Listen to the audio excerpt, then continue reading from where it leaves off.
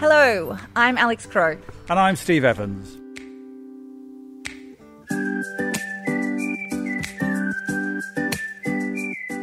Welcome to Talk of the Times, the Canberra Times podcast.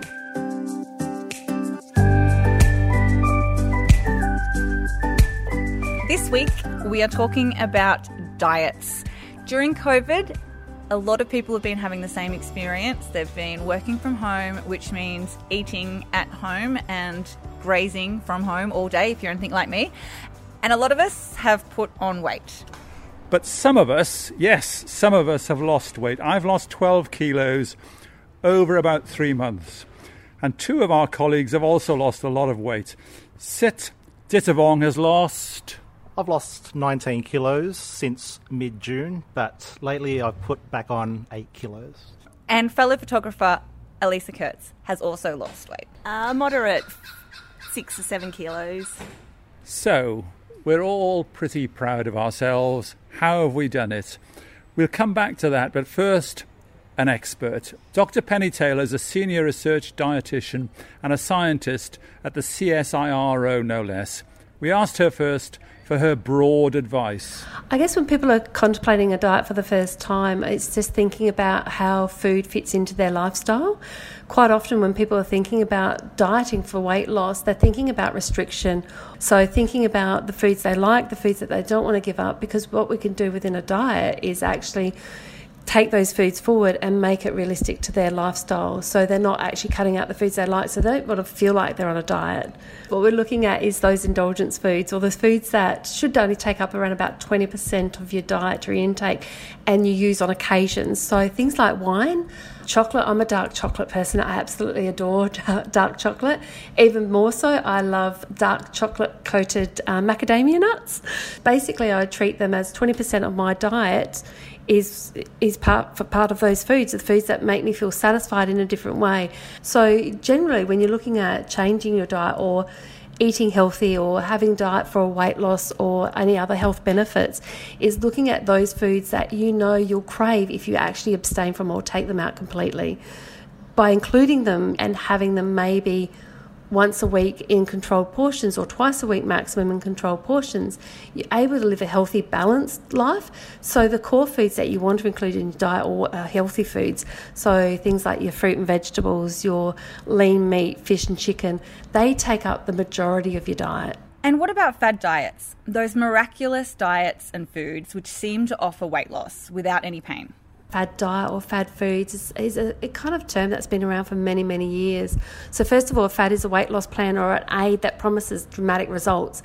And often there's no long-term success. What we're looking for in when people come to looking for, I guess, something like a miracle food or a miracle diet, they're looking for that one thing that will give them the edge. And unfortunately, there's no magical food. There's no ideal diet that fits the whole population. It is up to that personalisation. What is it for you that will make that food work for you? So that's the expert view. Let's see how our weight losers have done it. Elisa first, what's your diet? What's happened? I'm on a high-fat, low-carb diet.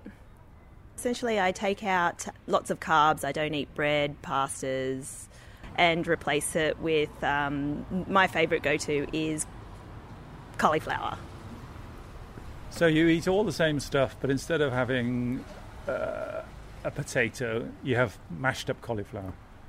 Exactly. That's not really all you've changed, is it, Elisa? You're not eating the square 3 meals, 3 snacks each day either, are you?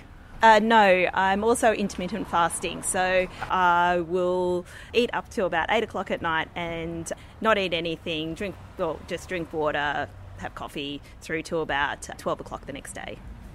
Is it sustainable, or is the hunger overpowering sometimes? Well, that's usually my problem with previous diets that I've done, is that I get very hungry. With high-fat, low-carb, I can basically eat lots of cheeses, I can eat lots of meat and vegetables, so I'm not calorie counting, but I can fill myself up with a lot of foods to get me through those times. But at the end of it all, your calories have come down. You found a device. to get your calories down? I don't know. I don't calorie count. So I don't know if my calories are actually down or whatnot, but yeah, it's working. And sit, 19 kilograms is a lot of weight, and I wouldn't have thought that you actually had that much to lose beforehand. What have you been doing? Like Elisa, I've combined a high-fat, low-carb diet with a fairly aggressive intermittent fasting schedule. Actually, I'm reticent to say schedule because I was experimenting and testing out the limits of my body. I found that for me, having a high-fat, low-carb diet actually allowed me to not go hungry, and I was fasting longer than I thought would be possible.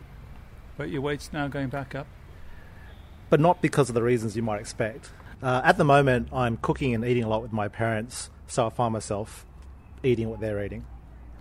And I've lost something like 12 kilos, and what I've done is I've downloaded a calorie diary, which means that absolutely everything I eat, I weigh and measure and calculate the calories and put it in, and it puts my weight. I put my weight in, and I clock my weight, and it tells me what the maximum I can eat every day. I've tried other diets before, never worked. This one has worked. It's hard work, but it's doable. And Steve, you mentioned there are some things that you can't cut out. I can't cut out wine.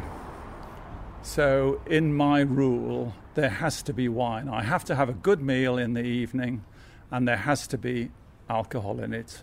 I should be ashamed to say it, but I'm not. So in that calculation, I basically eat breakfast this morning, dry toast, a third of a tin of beans, and I thought that was pushing the boat out. So in other words, I sacrifice through the day to push the boat out in the evening. That doesn't sound sustainable. We'll see. It has at the moment. I've never come down this far. I've tried, and I've been dieting for 40 years. I played rugby in university, got a job, ate chips for the rest of my life, and my weight went up like an Apollo moon rocket. But Elisa, you've got a couple of kids. Do you find it difficult maintaining this at home with them? I'm pretty lucky with my kids that they're not fussy eaters, and so they're happy to eat a lot of vegetables, and the meats that I do cook, they'll eat as well. But there are times that I do substitute. If I make a meal with lots of sauce and whatever, I will take out my vegetables and put pasta or make rice for them. And those poor kids have got to eat broccoli all day. Yes, they do, and they love it. What about exercise? Are you guys slogging it out at CrossFit or in the gym? No, I actually do very little exercise. I think it's only lucky that my job's quite active and I'm out and about. Unlike these two, I'm calorie counting, and one of the things you learn when you calorie count is that exercise doesn't really get rid of many calories. I walk for an hour every day, and that's something like 300 calories. It's 2 fat glasses of wine, you know. And in the past, when I've really exercised, my weight has actually gone up because it justifies a huge breakfast. Exercise, in my opinion, is a good thing, and in doctors' opinions, is a good thing, but don't think of exercise as the way of losing weight. In my opinion, the broad rule is still calories in, calories out. In other words, if you burn up more calories than are going into your body, your weight comes down. And though these two might disagree, there are devices you can use to formulate that. But I'm not an expert, and it may not be quite as simple as that. According to Dr. Penny Taylor of the CSIRO. Not all calories are equal, and it's not always about counting calories. It's about getting the right foods on your plate that are going to be not only appetizing to you, but are actually going to help your body work harder to digest, but also at the end of the day you feel satisfied with. So when you're choosing foods, choose those that are minimally processed. Like the lean meats, go for the lean meats first, not the processed meats. Aim towards the fresh fruit and vegetables, or even the frozen fruit and vegetables, and move away from those highly processed juices and dried fruits and the things that you know will be processed. Dr. Penny Taylor there. Alex, unlike we 3 unfortunate people, you don't have to worry about that. You have to run around in the shower to get wet. I want to distill this myth that there's like skinny women who just eat whatever they like and can never put on weight. I don't think it's true. I don't think it's a thing for 30-year-old women. I do exercise every day and I do eat very, very well, and I do put on weight when I don't do those things. A lot of people have an emotional connection to food, and dieting can make that a lot worse. And I think it bears mention that there's no such thing as the perfect body weight. You can be a healthy size 14 and an unhealthy size 6. I think people need to be really careful when they talk about dieting and when they think about dieting, and especially young women and because it is a huge problem. I think everybody's different, and I found an approach that works for me.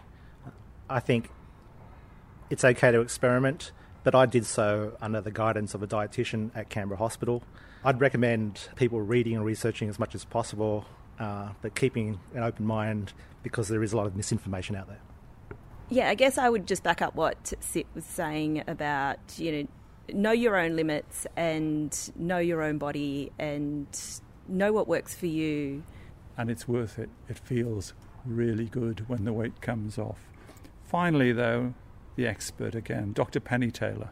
Look at your portions first, not always the type of food. Most people have a good or reasonable nutritional literacy about eating healthy foods, eating 80% of your diet from your core foods, or what we call your healthy foods, and 20% from those indulgences and using them on occasion. But don't graze through the day is the other message I want you to have, is by grazing through the day, you're setting your body up for a craving cycle. Dr. Penny Taylor of the CSIRO. And thanks to Sit Dittavong and Elisa Kurtz. And thanks for listening to Talk of the Times, the Canberra Times podcast. See you again next week.